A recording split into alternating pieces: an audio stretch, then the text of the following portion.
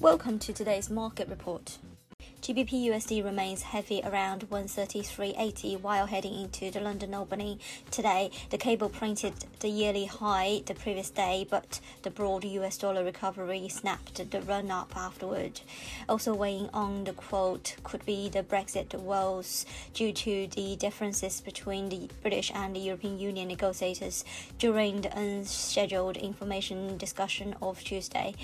Moving on, the pair traders will keep eyes on the BOE Governor Andrew Bailey from fresh impulse, while the US ADP employment change can also entertain the market players. Yesterday, Downing Street has said that it will be difficult to finalize a free trade agreement with European Union before the non-deal deadline at the end of this year. Also suggesting the bumpy road ahead in the negotiations are the chatters that Tories push for no adjustments to the fisheries bill.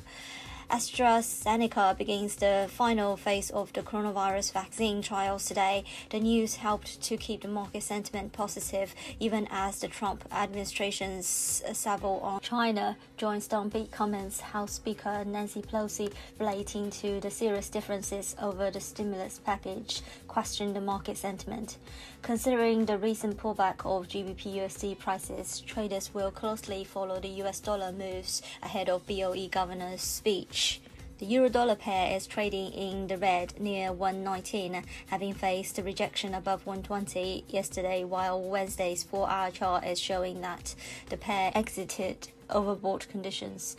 The correction in the dollar, sparked by the late August publication of the minutes of the Fed's latest policy meeting, illustrated that the US dollar was ripe for a correction. The dollar index inched up 0.16% at 92.390, having hit its lowest since April 2018 of 91.737. This is today's market news. Thanks for listening. We'll see you next time.